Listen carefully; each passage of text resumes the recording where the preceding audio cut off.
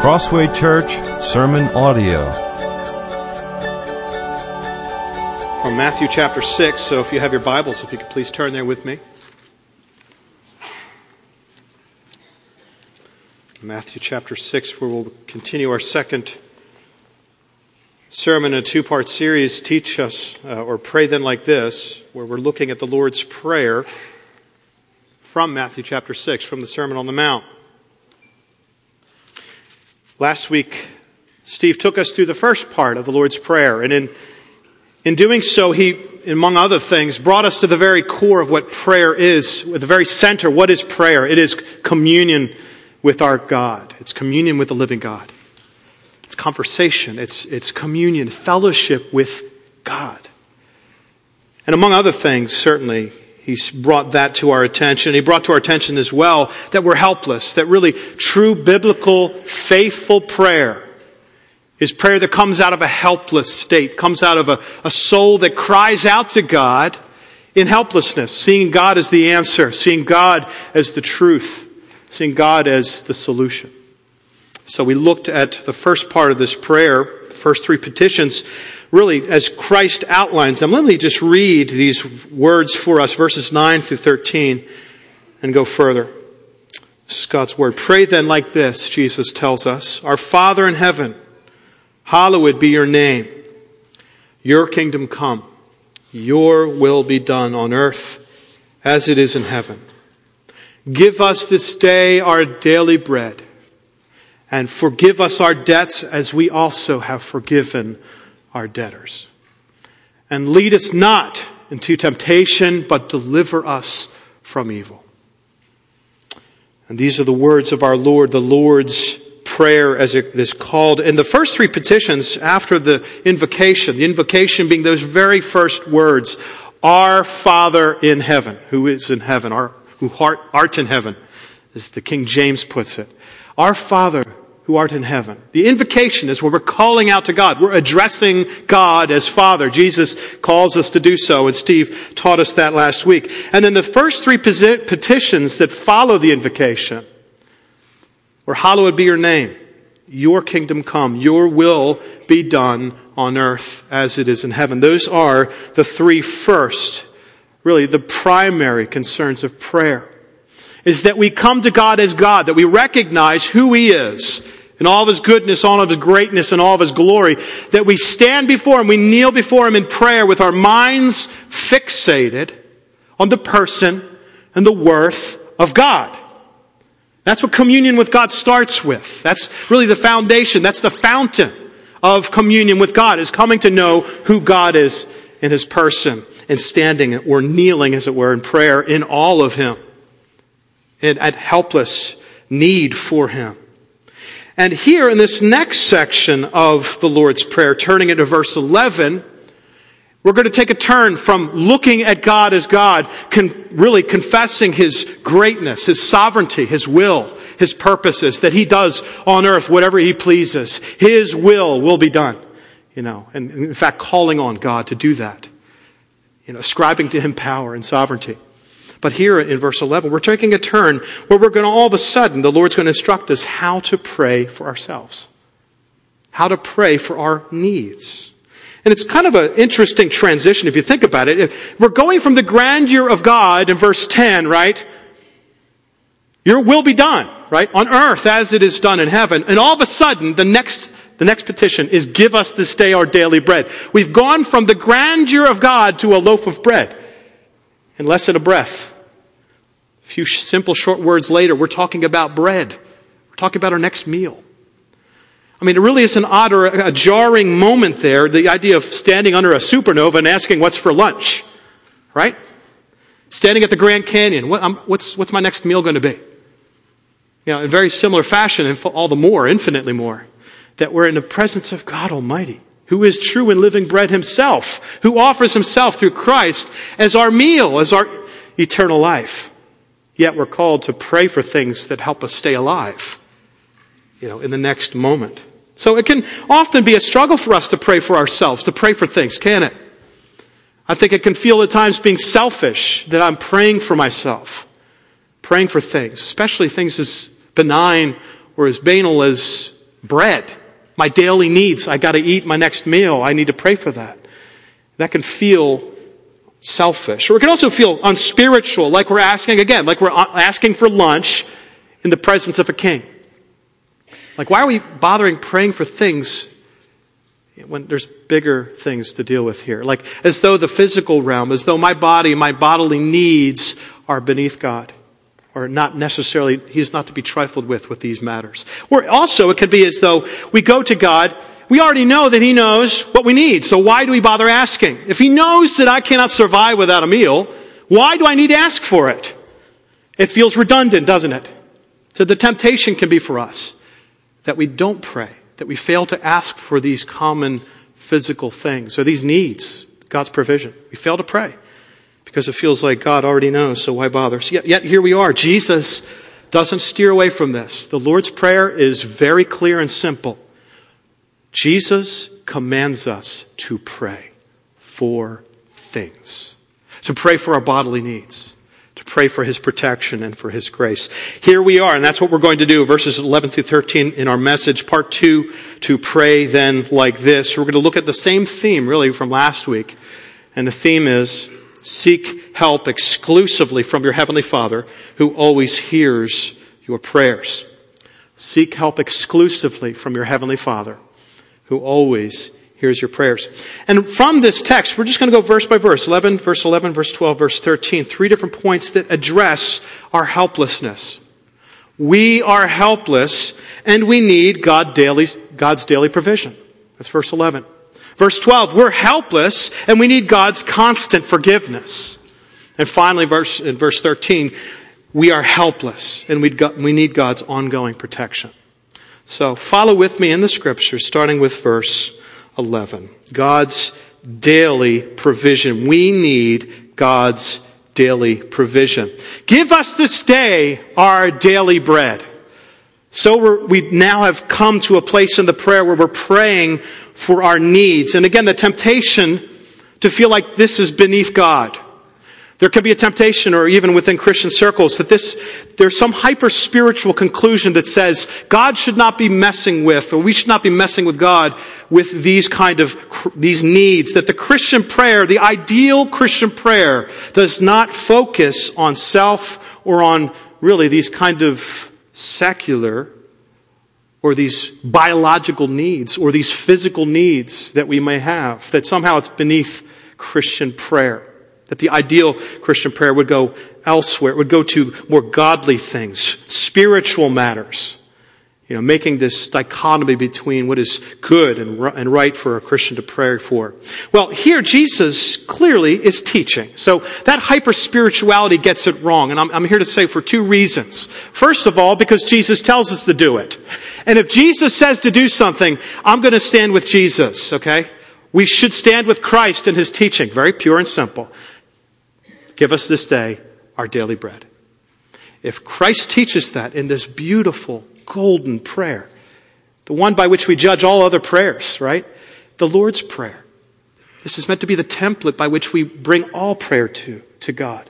That we understand how we are to pray. We're praying for physical things. So firstly, Jesus teaches it. So we should pray for physical things. We need to. Jesus commands it. Secondly, I think it concludes falsely that God should not be concerned with our trifling matters, right? For these trifling, lower order kind of things, like our physical needs, like bread in your belly. Like that somehow is beneath God, that is trifling to God. However, that kind of hyper-spirituality, I think, is way off the mark. Because, think about it, in order to conclude that is beneath God, that's trifling to God, I have to make another conclusion. That conclusion is that I can do that. Right? I'm going to have to conclude that's beneath God, so therefore it's on my plate. I have to do this. I've got to provide for myself. Hey, I can do this. There's the kind of hyper-spirituality actually ends up being an ego trip. It's an ego trip. It's what it is. It's a hyper-spiritual ego trip to believe that I have the ability and power to provide for myself a crumb of bread. As though my life, my sustenance is within my grasp. That I could do something about this. It's in my power. It's in my ability. It is an ego trip. Hear from Dr. Martin Lloyd-Jones on this. He says this: we must all realize our utter dependence on God, even for our daily bread. If God willed it so, we should have no daily bread. He could withhold the sun and its influence. He could stop the rain. He could make our land absolutely barren so that the farmer with all his modern implements and chemicals could not raise a crop. He could blast the crop if he wanted to. We are absolutely in the hand of God. And the supreme folly of this modern era is the folly of thinking that because we have acquired a certain amount of knowledge of the laws of God, we are independent of Him. We cannot live a day without Him. Nothing would continue were it not sustained and kept going by God. Give us this day our daily bread. It is a good thing for us at least once a day, but the oftener the better, to remind ourselves that our times, our health, and our very existence are in His hands. Our food and all these necessary things come from Him, and we depend upon His grace and mercy for them. Let's not go on ego trips here. In our prayer life, let us helplessly cast ourselves and our needs before God our Father. Jesus teaches it. We must obey. So let us pray. Let's ask God for His help for ourselves and for others. Notice the plural there. Jesus is teaching this prayer in the plural. It's meant that we're not only meant to pray for ourselves and our own physical needs, but for others. Let's go forth and pray in faith that God expects, in fact, demands that we seek Him in prayer, asking Him for daily bread, for the needs that we face, for the problems that arise. So we must go to God. So do you need the Lord's help? Finding better employment that will help provide for your family. Let me challenge you to pray, to ask the Lord for His grace. Do you need wisdom to know how to make ends meet? Your budget is not cutting it. Let me challenge you to go to your Father in heaven and pray. Ask Him for wisdom and for provision. Do you need the Lord's guidance regarding retirement? Maybe you're getting to that point in your career. Your age, your body, your mind, all those things are combining to make it clear that it's probably time to step away. Do you need God's guidance? Pray, and the Lord will give you wisdom. And finally, do you desire to be married? Or maybe to have children? Pray. Ask the Lord to provide a husband or a wife, or to give the blessing of children. As we pray for these things, and many, many more, we could keep going on, right? All the many needs and pressures we face, all the longings and problems we have, we must always call to mind, as we pray, the faith-filled prayer will always do this. When we go to God asking for daily bread, we must acknowledge, confess, and believe that either God will give us what we ask for, or He will give Himself. We must always, when we come before the Father, acknowledge, confess, and believe, Lord, when I ask this, when I ask for the daily bread, You will either give me that daily bread, or You will give me Yourself. You will give me living bread. Which, let's be honest, that's what we really want. All the desires and tastes and feelings that are pleasant and good on this side of heaven are shadows of the living bread of what is to come. So even as we pray for daily bread, let us confess, Lord, if I go hungry this evening, You will give me Yourself. Because you will not fail to give me one of those two things. Either living bread or daily bread. So when we are hungry, our hunger will not be in vain. If you pray, and you go hungry, and the thing that you ask for isn't coming, what you are experiencing in that moment is not in vain. For the Lord has promised, I will give you that, or I will give you Myself. And you can know, if you have been praying for a husband, for a wife, and they have yet to knock on your door, you can know, brother, sister, that the Lord Himself, by the Holy Spirit, will be your truest companion. He will stand by you, closer than a brother. He will fulfill everything. He is all we need. Really, as we sang this morning, Christ He is enough. So either he will give himself or he will give living bread. So we honor the Lord by our helplessness, don't we? We don't honor God by pretending we can do this. You know, that never honors. It's no fun for a parent to try to help a 3-year-old tie their shoes and for them to demand, I can do it! Right? That's frustrating because every parent knows they can't do that. They could be 6 hours at that task and they won't tie it, and then you got to tie it again anyway. That doesn't honor the parent. That's no fun for the parent, and certainly for our Father in heaven, for us to confess and acknowledge our weakness and helplessness to provide. We must cry out, give us this day our daily bread. Give us this day. So, have you ceased from praying? That's my question for you on this point. Have you ceased from praying for your own needs or the needs of others because you have not seen the Lord's answer? That you've given up. God is not providing. God is not hearing me. I've asked for this many times and the answer has not come. Well, let's not pretend what that is. That is unbelief. And it is sinful before God. Let's not pretend that it honors the Lord to cease from praying and asking for daily bread, asking for His intervention, asking for His favor and blessing. Let us go to the Lord, repent of our unbelief. Wherever we've stopped from praying. Remember, Luke chapter 18, the parable of the persistent widow. Jesus teaches us very clearly, you and I, brother and sister, must keep praying. And if we fail to do so, we are basically accusing God of something terrible. If we stop from praying, we are making a very clear statement to our Father that, Father, you're not listening, you don't care, you're not going to do this for me. That is unbelief. And it dishonors the Lord. So let us, brothers and sisters, let us repent if we have stopped in our prayers, asking for His help, for His favor. And let us take up again in faith and pray, asking for daily bread, asking for His help. Let us do that. So it's not just our daily needs that require prayer. We certainly are helpless in so many ways. Secondly, Jesus points out in verse 12, God's constant forgiveness. We need God's constant forgiveness. We're helpless. We need God's constant forgiveness. So, verse 12, Jesus says it very simply, and forgive us our debts as we have also forgiven our debtors. Verse 12. So while on earth, Jesus certainly prayed for daily bread. We can be assured that as He would go off many times throughout the Gospels, the Gospel writers show us that Jesus would go off to be by Himself with His Father to pray. And we can be assured that the first petition, give us this day our daily bread, was one that our Savior shared with us in His humanity. This second petition, Jesus does not share with us. We have to get that. Jesus did not pray this because He needed this. In praying the Lord's Prayer, we must understand He prays this really as a primer for us, an instruction, how we, broken, sinful people, must be praying when we get to the second petition.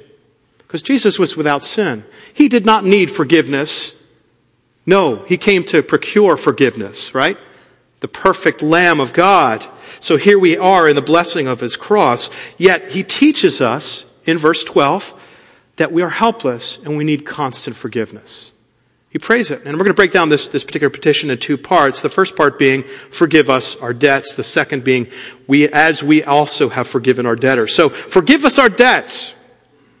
This first part of the petition, Jesus very clearly says, we need to be praying this. This is why it's in the Lord's Prayer. We need forgiveness. We all know our hearts, even if it's just a small degree. If you know your heart, even just a slice, you know that you need forgiveness. If you're being honest and real about what's in there, the things that you've said or that you have done, the things that you have thought, the desires and the lusts and the fears, the things that you have accused God of or accused others of wrongly, those things in the past and even those things that we're struggling with today, if we know but a slice, we can all say, oh, I need forgiveness. We all need forgiveness. And Jesus highlights, really in this petition in verse 12, He highlights forgiveness is a necessary, ongoing part of our communion with God. Okay? This is not, for instance, this is not a sinner's prayer where Jesus is praying through this for the first-time convert.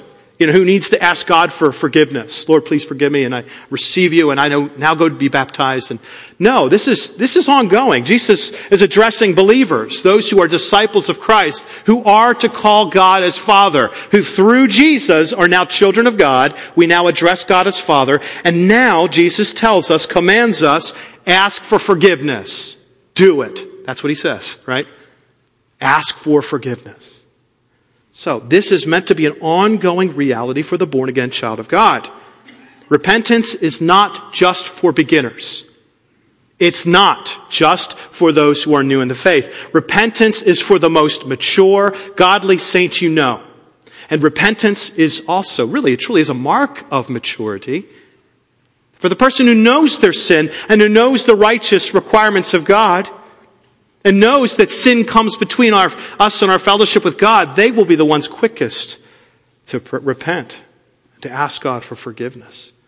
So repentance is for the most mature, down to the 2-day-old, brand spanking new believer. Repentance is for all of us. It is a necessary, ongoing part of our Christian faith. So our sin nature, here's why. This question could be asked. Why do we need God's ongoing forgiveness? Didn't Jesus pay for it all? Don't we sing that? Jesus paid it all to him I owe. Sin had left a crimson stain. I've been washed as white as snow. How can we then need to go on and ask for forgiveness? I've already been forgiven. And in the words of Psalm 103, verse 12, where it's spoken about our sin, it says, as far as the east is from the west, so far does he remove our transgressions from us. How then is it right and good and appropriate for a believer whose transgressions have been taken as far as east from west to now have to deal with sin again, to repent, to ask for forgiveness? How is that? Why could that be? Well, let's look at that. Our sin nature, I think Scripture makes very clear, New Testament certainly does. Our sin nature remains an active part of our lives. We have been forgiven indeed. Our sins have been nailed. They have been canceled at the cross. If you have trusted in Christ, let me assure you, all of your sin has been blood-bought and scrubbed away. The penalty of your sin is no longer. You owe nothing because of what Jesus has done. Jesus paid it all. That is the gospel. That is the truth of the gospel for us. Now, there may be some here this morning that does not apply to you. You have not confessed your need for God or his salvation. And I want to take this moment to share the gospel with you. You may be here this morning. You don't know the salvation of God. You don't know your sins are forgiven. In fact, you may be glibly unaware. And I want to tell you, the punishment that is due your sin, my sin, is everlasting torment from our holy God. And in this, we have escape. We have Christ. Christ came to be a sacrifice for our sin, that we might be washed, that our sins would be credited to him, that his righteousness, his purity would become mine through faith. And that is salvation. And now the Spirit of God dwells in those. He gives us a new heart for anyone who calls on Jesus for salvation. So I would encourage you, if you are that this morning, far from God, unaware, I would pray and I would urge you to come and confess. Come to God, confess your sin, and receive salvation. That will be the best news for any one of us to hear of salvation.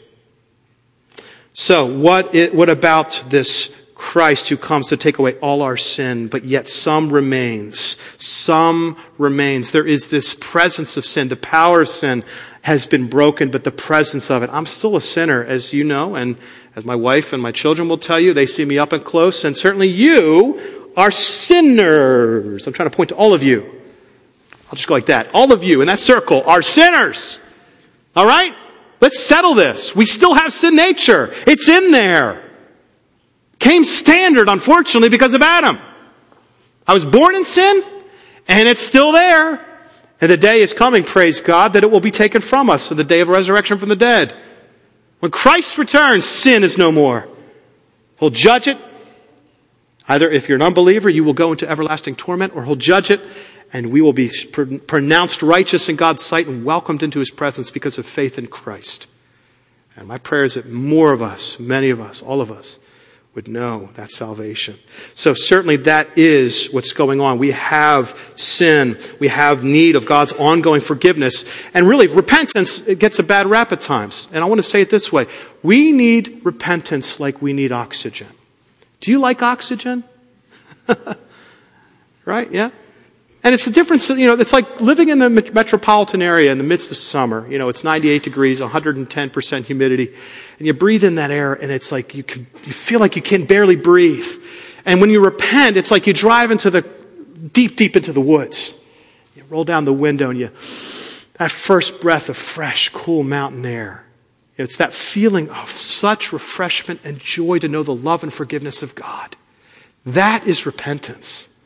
It's clearing out the smog and the heat and the humidity of sin and bringing out, such cool, refreshing grace from God to stand in the reality of God's forgiveness. That's what repentance does. So let's think about it that way, that it's a cool, fresh air. So my question to you on this point is, are you regularly confessing your sins to God? When you pray, as you approach God, do you repent? We really do have to look to the standard Christ is setting here. This is the bar. This is the standard by which we measure, in a sense, our prayer life. Are we praying in God's will? If you are praying according to God's will, you will and must repent. So therefore, are you? That's the question. Are you aware of your sins before God? Are you repenting of them before God? Confessing your sins? And knowing, and at the same time as confessing, having great confidence and assurance that your sins are done away with.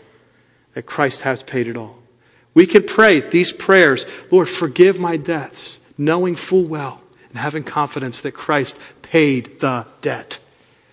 We can do that. And by faith we will. So the second part of this petition is forgive us our debts as we also have forgiven our debtors. So the first part being forgive us our debts and our need for ongoing forgiveness. And now Jesus brings a very interesting twist here. As we also have forgiven our debtors. He modifies, in a sense, the quality of our forgiveness. And he adds a point to it in this way. He's talking about horizontal and vertical forgiveness, right? The idea that vertically, we need forgiveness from God. We need to seek it. We desperately need it. That is the capital F forgiveness that Christ alone can bring. And we receive that mercy from the cross. And now, horizontally, God has called Christians, those who have known that vertical forgiveness, those who have truly been forgiven of their sin and received mercy from God, now go out from the cross horizontally among one another, and we show mercy and we show forgiveness. It's a fruit. It flows out of God's forgiveness to us. So if you are a Christian, you were made to forgive. Right? You were, in a sense, remade is a better way to say it. You've been born again to forgive people. To show mercy. Because why? Well, you received mercy and forgiveness from God. And your debt was far greater to God than that person's debt was to you. That's why. And now by the power of the Spirit, we go out. So Christ provides us in the second part of this prayer, or this petition, what really the essence of what bitterness and unforgiveness can do. What it can do to our prayers. And I want to speak a bit here on the presence of bitterness and unforgiveness in our hearts. It's antithetical. Let me say this. Bitterness in relationships with other believers is antithetical to true Christianity. If there is bitterness, unforgiveness, coldness, indifference, or distance from a Christian in your life, it is antithetical to true Christianity. That bitterness, whatever the source or the problem was, it is anti-gospel in a sense. It is the source of unbelief. The unbelief is at the source, and it is flowing out in bad fruit. Consider, a man you might know, we all maybe know this man. This is not a real man. I'm not thinking of anyone particular, just to be clear on that. A man we may all know, right? He comes to church, he's faithful, he boasts often and loudly about the mercies of God. He praises the Lord, PTL, all day long. He posts on Facebook all about what God's doing for him. He tithes regularly, he attends church. He does all the right things, except major one thing. He's got a broken relationship with another believer in which he is refusing to step up. He's cold. He shut the door. He's indifferent. This person is in distance, is far off in his heart and mind. He doesn't want even to pick it up. And maybe we approach this brother and we say, brother, how could you do this? How could you be this way towards this brother? And this brother immediately says, well, you don't know what this person did to me. You don't know how long, how much I had to endure, and all the evil things he had to say to me. You don't understand. How would you counsel that man? What would you say to that man in that moment? How would you press him to understand what Jesus is saying here? Well, I think for starters, we're not, in forgiveness, Jesus is not telling us to just close your eyes and pretend something didn't happen. Right? That's not forgiveness. Forgiveness is not me saying nothing really happened, no, nothing to see here, oh well, I guess I'll just let that one slide. No, that's not forgiveness. Forgiveness is not a lack of acknowledgement of pain or difficulty or duress that it's caused to me. It's not ignoring those realities. That's the reality of the struggle to be forgiving, right? Is to look at the pain. Especially if this is something that's gone on 70 times, It just commands us to forgive our brother many times. If it's been going on that long, it's painful. So this is not Jesus slap, kind of coldly just do this, just do it, just forgive. It's not that kind of cold slap that we might think it to be. And certainly this man who's struggling with forgiveness needs to understand that God's call to forgive has more to do with the spiritual power of the Holy Spirit dwelling in believers, flowing from the cross of our Savior. That mercy and forgiveness now is meant to be channeled through us. And wherever we choose to dam that up, wherever we choose to block that, it is a place we need to stop, we need to repent, and we need to remove whatever is blocking. Because we have received great mercy from God, we need now to go and forgive and carry the mercy of the cross to each other. So God enables us to do what's impossible. You cannot forgive, I cannot forgive in our own strength, but we have the Holy Spirit. And for that brother who's stuck in unforgiveness, stuck in bitterness, they have lost sight of that. But did God not show up in your heart when you came to faith? Are you lacking the Holy Spirit and all that God gives in His grace and power to change? Does this somehow give you the blank check to hold this person in a cold war? No, that man must repent of his bitterness, whatever's been done. Again, this is not a comment to how severe the sin was against him. This is more a comment if his heart is blocked with unforgiveness, the bitterness within. And Jesus is addressing that head on. If we're going to receive and walk in the blessings, in a sense, if we're going to walk in the blessings of true forgiveness from God, we will go and flowing from that, forgive one another. So that's critical in our understanding of forgiveness. And this is very important in all relationships, but I want to have one specific application. That is in marriage. Brothers, sisters in marriage, is there bitterness, distance? Is there a chill in your relationship with your spouse? I think it's very important, brothers, sisters, that we stop now, look at the scriptures together, and understand from Jesus, you must repent of your bitterness, of your unforgiveness. And again, we may have excuses and we push back and say, well, you don't know what he's done. You don't know what she's been saying. Jesus doesn't get into that. He paid for it, certainly. But let me call you to this. If we're going to pray according to God's will, if we're going to pray with God's blessing, we must repent of bitterness. And this especially applies in marriage. So is there bitterness and coldness and division between you? I would urge you, I would implore with you, if you think that your relationship with your spouse can be so cold, but yet you can have a flourishing relationship with your Father in heaven, you're wrong. You are wrong. How we treat one another, the divisions and the bitternesses we hold here, deeply affects our relationship with our Father in heaven. That's the way God made it. It's impossible for us to flourish in Christ if we're holding bitterness. So let us repent where there is bitterness, especially in our marriages, brothers and sisters, please. And if you're stuck, get help. Husbands, if you're stuck, stop trying to do it all in your own strength. Get help. Confess. Gather help around you. Other brothers and sisters you can share and confess. My marriage is stuck. It is awful. Help me. If you think you can do it alone, it's not going to get better. So by God's grace, I pray and hope that you will repent and that you will receive help for your marriage where you're stuck. So moving on, we're helpless. We're needing God's daily provision, right? Daily bread.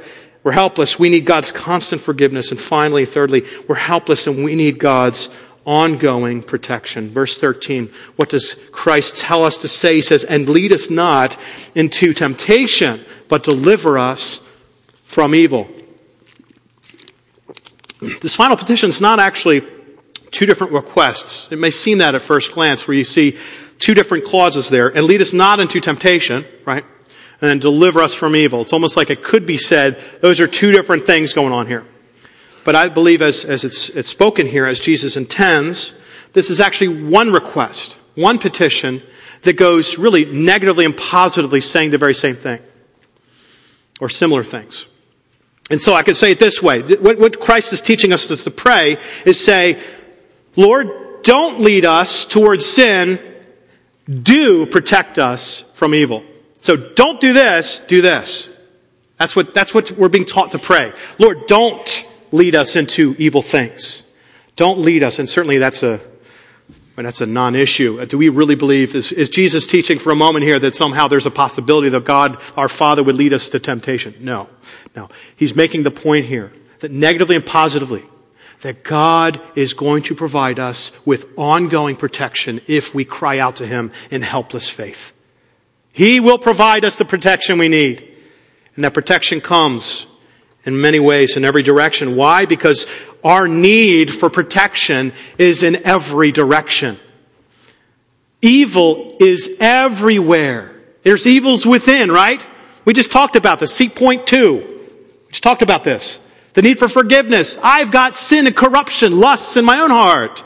That God, by His grace, must protect me. Lord, protect me from my own heart. That I spoil everything. That I do evil, awful things. And deceive myself and think I'm doing okay. God, protect me. You know, that kind of evils that are within. And then there's certainly evils without, outside of us in every direction, north, south, east, and west, up and down. There's the devil himself, who, according to 1 Peter 5:8, he prowls like a lion, seeking someone to devour. The devil is prowling. His teeth are sharp. His senses are keen. And he can smell hypocrisy. And he can smell pride miles away. And if there's any one of us who is self-sustained, who thinks they're self-sustained, if there's any one of us who thinks he's not helpful, the devil's got you. Blood in the water with a shark nearby. He knows. He smells it. And he goes right for it. You better believe it. You better believe it. And you'll be tripped up even further and further along into temptation and sin. And then there's certainly the evils of this world. This world is like one big messy factory just putting out choking gas, poisonous, influencing gas that you don't know, we don't know just how influencing it can be in our opinions and our desires and our feelings about things. This world is influencing us. Turn on the TV for 10 seconds and it's incredible. The messages that are being poured out like a big, ugly smokestack, ugly, filthy smoke going out. That's the spiritual mess this world is creating. And the world is filled with evil. And it tempts us. And it's dangerous. So there are evils within and there's evils without. It's a minefield out there, people. It's a minefield. It's dangerous. You don't waltz on minefields. You don't play cards on minefields. You don't play lawn darts or horseshoe competitions on minefields. You don't step first, ask questions later on minefields. You don't come underprepared or unaware to a minefield. You don't. That's fatal. We come prepared, we come aware, we come desperate, helpless. Brothers and sisters, we are desperately in need God's blessing, His protection, His hands, the shadow of His wing to be over us, to gather Him to Himself like chicks to a hen. We need the Father's protection, don't we? Desperately. From the evils in this world. We need delivered from evil. We need to be kept from temptation on every side. We need God's protection. And when we pray for God's protection, know this, we do not pray to a weak or an unwilling God. We pray to a Father who is omnipotent and loving, who longs for us to be helpless before Him. Think about this. In this world prizes independence. It will tell you that maturity is being completely self-sustained. Totally independent. That is maturity, where I'm strong, I could do anything. That's the kind of mentality that this world wants to tell us. But Jesus is commending to us something quite the opposite. Really, what Jesus is telling us to do is what any child instinctively knows how to do. When a child is lost, what do? When they're hurt, do they sit there? Do they just pretend they've got it all together? Do they pretend, I'm strong, I can handle this? No, when a child is lost, they cry until mom or dad comes to get them. When a child is hurt, they weep, they moan until mom or dad comes to sweep them off their feet and attend to their wound, however big or small it may be. A child knows exactly how to handle distress and danger. And they're not ashamed to do it. Sometimes to the embarrassment of a parent in public.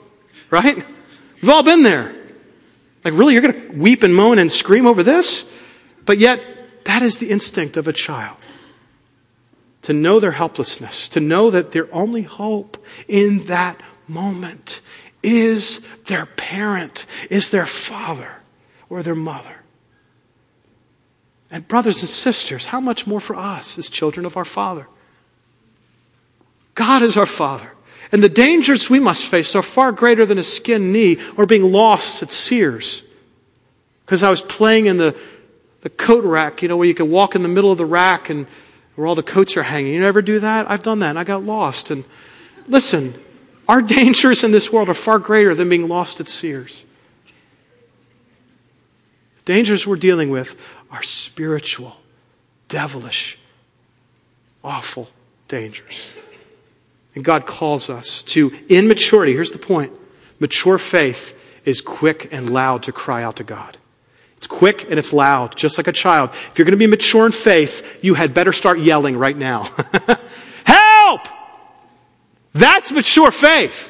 Mature faith according to Christ that prays according to God's will recognizes your weakness, you're helpless before God, and the dangers and the perils of the world we live in. At every turn, sunny day or pouring rain, doesn't matter. You will know by faith, I am helpless. Help! That's faith. That's mature faith. That's praying according to God's will. It's to seek God's ongoing protection. Not just when you see the danger looming, you hear the thunder and you see the clouds. No, it's at every moment. We are walking on a minefield. And we know that even if it's sunny out, all is well. We know any step could be a really bad idea. And we know the one who already went before us, cleared the way. We already know the forerunner, Lord Jesus Christ, already paved the way. So what do? I could do this myself. No. Like a child, we cry out for help. We pray. We go to God. Lord, protect me, please. Protect me from myself. God, deliver me. And this is ongoing, brothers and sisters. This is all the time. Please deliver me. Have mercy, O God. So, we're helpless. We need God's provision. We need His constant forgiveness. And we need His ongoing protection through prayer. We come and we pray.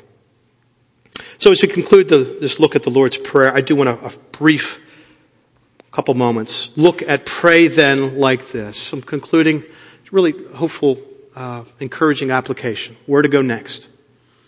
We've looked at the Lord's Prayer, Steve last week, myself today.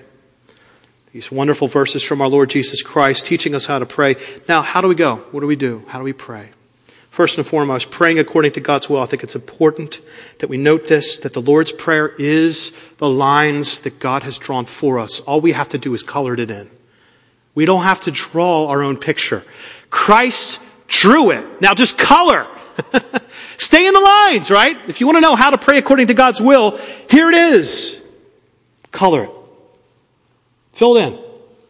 And you can be creative, sure. It's not like some rigorous, like we're supposed to actually literally pray the Lord's Prayer every time we pray. No, it's meant to be a template, a helpful. This is according to God's will. These lines that Jesus gave us. So, the command is, color it. Stay in the lines. So what I do is, really every single time I pray, every single time, the Lord's Prayer comes right to mind. And it orients us. It has a way of reminding us, who am I praying to, right? What am I supposed to say right now? Sometimes we have no clue, right? Well, it instructs us very clearly, practically. Here's who we're addressing. This is who He is. He is our Father in heaven. His name is holy. He is righteous. He is pure. He is sovereign in heaven. And all things will go according to His plan and purpose. And God wants me to ask for things. So, and then He goes, you see how it works. We're looking at the Lord's Prayer as a way of understanding how I should be orienting to God. What I should be saying. What do I pray? Well, use the Lord's Prayer. Bring it to mind. So my question is, do you know the Lord's Prayer by heart? Fathers, teach your children to pray the Lord's Prayer. Your children need to know the Lord's Prayer. They do. If they're going to learn how to pray as Jesus taught, here it is. So fathers, mothers, teach your children to pray. Teach them how to pray. Show them the Lord's Prayer. Memorize it. Like our family every night. After our meal, after our dinner's done, we have a Bible time. And after Bible time, we pray the Lord's Prayer. And then we go into praying for people and situations and praising God for the day. Every day. So the kids get the Lord's Prayer. Get your children to the Lord's Prayer. Let's pray together. So first, pray according to God's will, keeping within the lines of the Lord's Prayer. Secondly, pray together. I think this is a big part of what the church is meant and called to be. This is what we're made for, right? We're made to call on the Lord together. So my encouragement to you is not only pray according to God's will, but pray with other believers. We learn by praying with others. We get inspired by praying with other believers, right? You hear their devotion, their love for Jesus coming right out when they pray. And that inspires the believer, doesn't it? Does it inspire you to pray with other Christians? Maybe for some of it's a very fearful moment, like you have to pray perfect prayers. No. Let's gladly and joyfully go to be with other believers to pray with one another. I've learned more about prayer, certainly from the Lord's Prayer, but in examples I've seen played out, older saints, praying with them, to hear their hearts, to hear their faith for God. It's beautiful. Let's do that together. And 2 examples of that would be Friday morning men's prayer. 5:30 a.m. every single week, gentlemen. There are 2 men's prayer groups that meet, 2 different locations. It's in your bulletin. Get involved. Pray with other men. Ladies, 9:30 every Sunday morning. There's a prayer meeting for ladies. Gather with the believers. Pray with the other ladies. Every Sunday. These are 2 ways we can get involved, praying together. And finally, praying in the name of Jesus. Why do we pray? Why should we pray in the name of Jesus? Well, I think it is important to know this. Whatever you ask in my name, this I will do, that the Father may be glorified in the Son. That's John chapter 14, verse 13. Colossians 3, Paul tells us, whatever you do in word or deed, do everything in the name of the Lord Jesus, giving thanks to God the Father through Him. This means, quite simply, we don't come in our own name. I come through Jesus, right? Jesus told us, no one goes to the Father except through me. And in praying in Jesus' name, whenever we conclude a prayer, a Christian prayer, we're saying, Lord, in Jesus' name, amen. There's reason for that. It's a declaration of confidence, of faith, that we come in Jesus. I don't come by my own blood. I don't come by my own righteousness. I come through His. He's my hope. He's my Savior. He's my Lord. He's everything. And Father, I come to you confidently, boldly, through Jesus Christ. Confidently calling you Father, knowing you're for me, not against me. Knowing that you who did not spare your own Son, but delivered Him up for us all, how will you not then with Him give us everything we need? If I ask, you will give. So it's that kind of confidence. And it really is clear, to the point. In the name of Jesus, I come. And it gives us that confidence that the Father's hearing. God hears us because we have a Savior in Jesus Christ. So let us go in prayer in Jesus' name. Let us go together and let us pray according to His will. For more information, head to our website at crosswaypa.org.